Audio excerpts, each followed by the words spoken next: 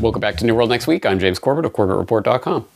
And I'm James Evan Pilato from MediaMonarchy.com. We foresee a possible humanitarian disaster in the works.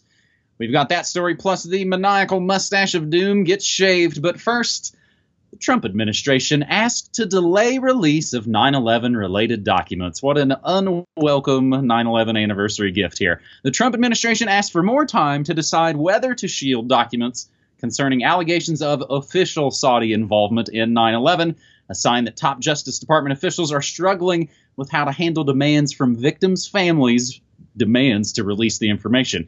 Families seeking the information as part of a lawsuit against Saudi Arabia that accuses its government of helping coordinate the 2001 attacks. The B-Team, B-Thing, Urban Moving Systems, Otago, the Dancing Israeli lawsuits not included.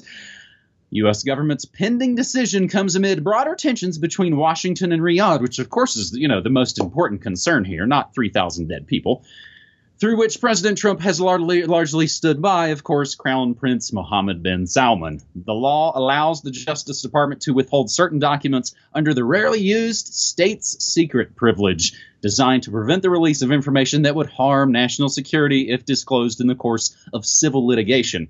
Invoking the privilege would require Attorney General William Barr's approval. A judge agreed to postpone a recent Friday deadline until September 12th, after the Justice Department suggested in a court filing that the FBI intends to try to keep at least some of the information from public view. Releasing the information could further strain the relationship with the Saudi government, but refusing to do so would pit the administration and the FBI against the families of 9/11 victims and survivors. James? All right. Well, you picked up on several of the propaganda angles that are going on here, because there is a lot going on. But essentially, I think the most important thing to keep in mind that is, of course, this is something of a follow-up to what we covered last week, the 9/11 distraction story. KSM, trial date set for 2021. This is news. WTC7, what's that? And, of course, the Saudis behind 9/11 and the lawsuits.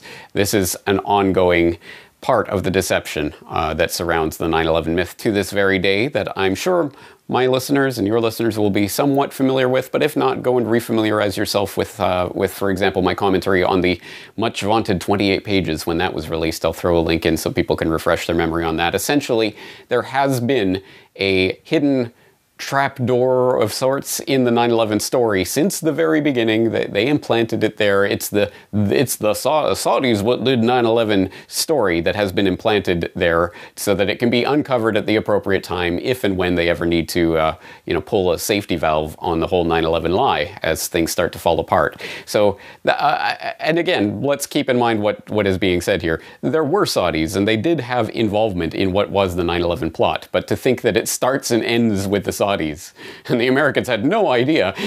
Bush had no idea what Bandar Bush was doing and this kind of thing is just, outright nonsense, but it is what we are expected to swallow every time they drudge this up. And in fact, on that very note, Corbett Report member UK Dave C. just recently unearthed, he put a link in the comments section at CorbettReport.com to the Florida Bulldog, which has just obtained a, not newly released exactly, but at least newly obtained meeting notes from the 9/11 Commission's meetings, i.e. Philip Zelikow and his staff's meeting with Bandar Bush, I believe in 2003. And you can go and read through that document and see what they talked about and what they didn't talk about.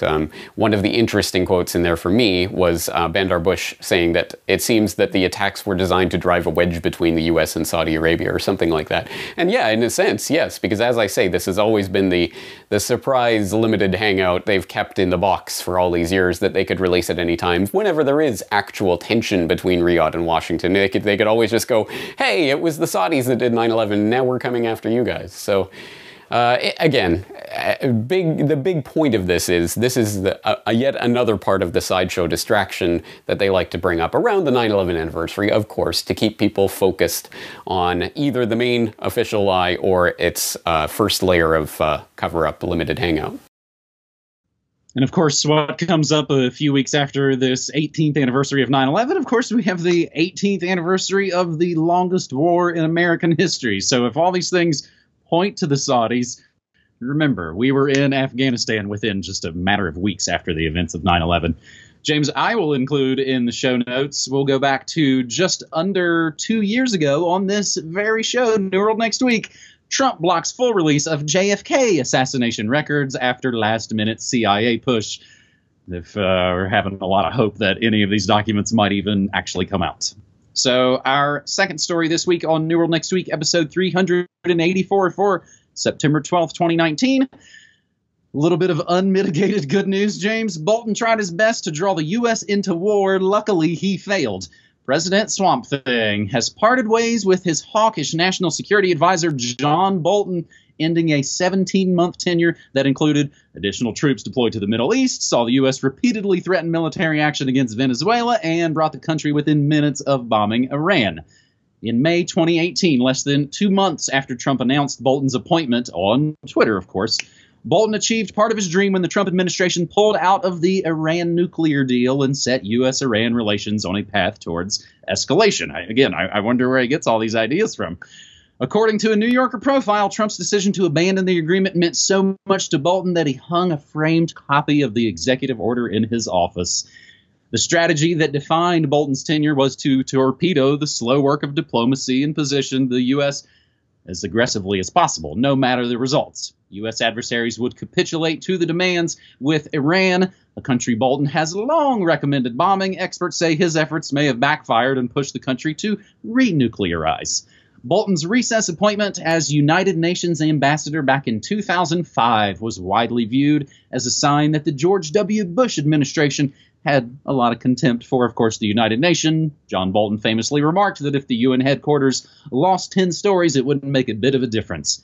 So that little bit of extra, I don't know, sort of, this is the anniversary of buildings losing a lot of stories, so having Bolton have those quotes swirl around right now, and again, seeing him go down on September 10th, it's again, there's a lot of interesting stuff going on, James, so we can at least breathe a slight sigh of relief that one neocon psychopath is out of the swamp again. Yeah, but here's the real question. Why was he in that swamp? And you'll notice that the mental gymnastics that the QAnon 5D chess people played at the time that he was appointed. Oh, this is a master move by Trump. He's bringing the neocons in so that he could keep the enemies closer, blah, blah, blah, whatever mental gymnastics they had to do.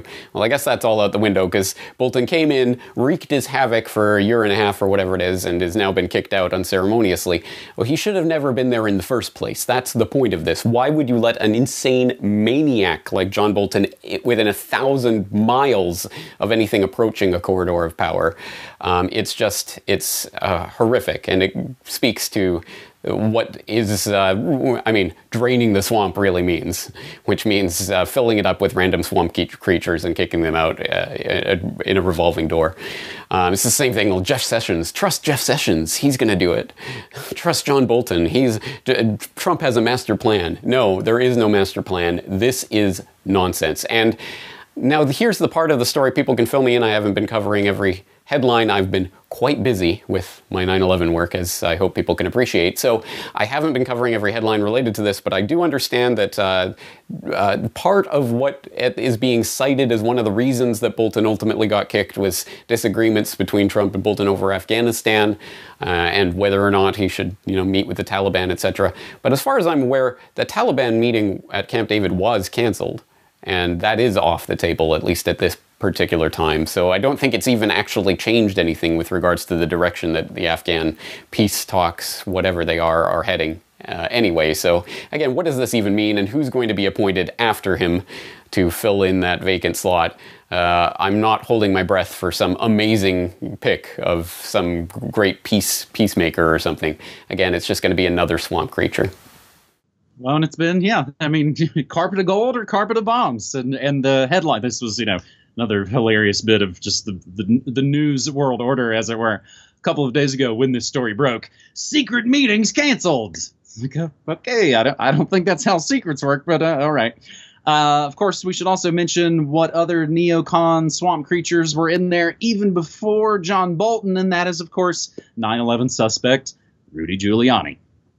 So finally, James, the boogaloo approaches. And I don't know if you've seen this in alternative media, this term boogaloo being used to refer to armed insurrection against the government. And there are some hilarious memes related to it. But of course, there's some deeper stories that connect to it, James. Storm Area 51 event canceled over safety concerns. Alien Stock, a music festival spin-off of the Storm Area 51 viral event, has been canceled out of fear for visitor safety amid armed and angry locals, military police, and punishing desert conditions. Alien Stock, set to take place in Rachel, Nevada, the closest town to the secretive Area 51 airbase, was canceled out of fear it would turn into Firefest 2.0, referring to a recent notorious music festival that bilked attendees for hefty ticket prices, only to strand them on a tropical island in the Bahamas with no infrastructure and no festival. Due to the lack of infrastructure, poor planning, risk management, and blatant disregard for the safety of the expected 10,000 plus Alien Stock attendees, we decided to pull the plug. The festival had been scheduled for the weekend of September 20th, the same day as the original Storm Area 51 event. We foresee a possible humanitarian disaster in the works and can't participate in any capacity. We just don't want anyone to get injured or stuck in the middle of the desert. The town of Rachel was also actively warning guests away, informing them that local landowners, many of whom were opposed to the festival, would step up to protect their property, and that the military installation itself would be guarded not only by Air Force security, but also by the Lincoln County Sheriff's Department and several federal agencies. A lack of transparency from the owner of the Little Alien, the town bar which held the permit for the event, contributed to the decision to cancel, according to Rachel, Nevada authorities, who said she was unable to provide proof of deposits or any paper proof of anything. Storm Area 51 Base Camp, a competing event scheduled to take place the same weekend at the Alien Research Center in Hico, Nevada, 45-minute drive away from Rachel, also received a permit and still appears to be expecting 20,000 people with live entertainment, including talks by ufologists, alien-inspired art, music, and films. James, have you been following any of this? And I'm sure we've made just sort of brief passing references to the Storm Area 51 event, but it's getting closer. Right, yeah, I believe we were talking about Storm Pedophile Island and Storm the Bastille and all this other stuff that's swirling around in the pop cultural zeitgeist at the moment. I think, and let me put an asterisk next to this. I don't have any, insider information on this. This is speculation, but I think it is curious that the whole Storm Area 51 meme appeared at the exact moment, literally the exact same time that new Bob Lazar movie documentary on Netflix appeared. I wonder if there's some viral internet marketing going on. Anyway, that's speculation. But regardless of where this came from or how it originated, I think it is a win-win for the propagandists in the sense that this is a big example, first of all, to show that the idea of actually people getting up, getting en masse, actually deciding we are going to find out something about something and doing something is really just a joke. It's just kind of an internet joke. That's all it's ever turned into. And oh, let's create a little concert around it. They turned it into a joke, essentially. Also, the fact that it's all falling apart and it's not even going to happen just, again, shows there's no point in standing up, there's no point in people going out and actually doing something because it's not going to come to anything. So, again, this is just a big propaganda bonanza, really, essentially. So there's that aspect to it. It does make you wonder, imagine if this type of idea was applied to something of real relevance and that was actually followed through with. I mean, can you imagine? But that's precisely why they're going to try to steer fake movements and then scuttle them at the last minute just to show that there's nothing you guys can do out there. People don't matter. That's a lie, of course, but that's what they want you to believe. Well, of course, I've talked a lot on past New World Next Week episodes about this idea of mass movements. A really kind of, I think, scary thing that we see where seemingly millions of people can kind of be whipped up into a frenzy to kind of get into whatever, again, as I've kind of lamented. It's all just a bunch of pop culture junk anymore. Oh, Illuminati, Beyonce, woke. It's just all a bunch of marketing buzz terms.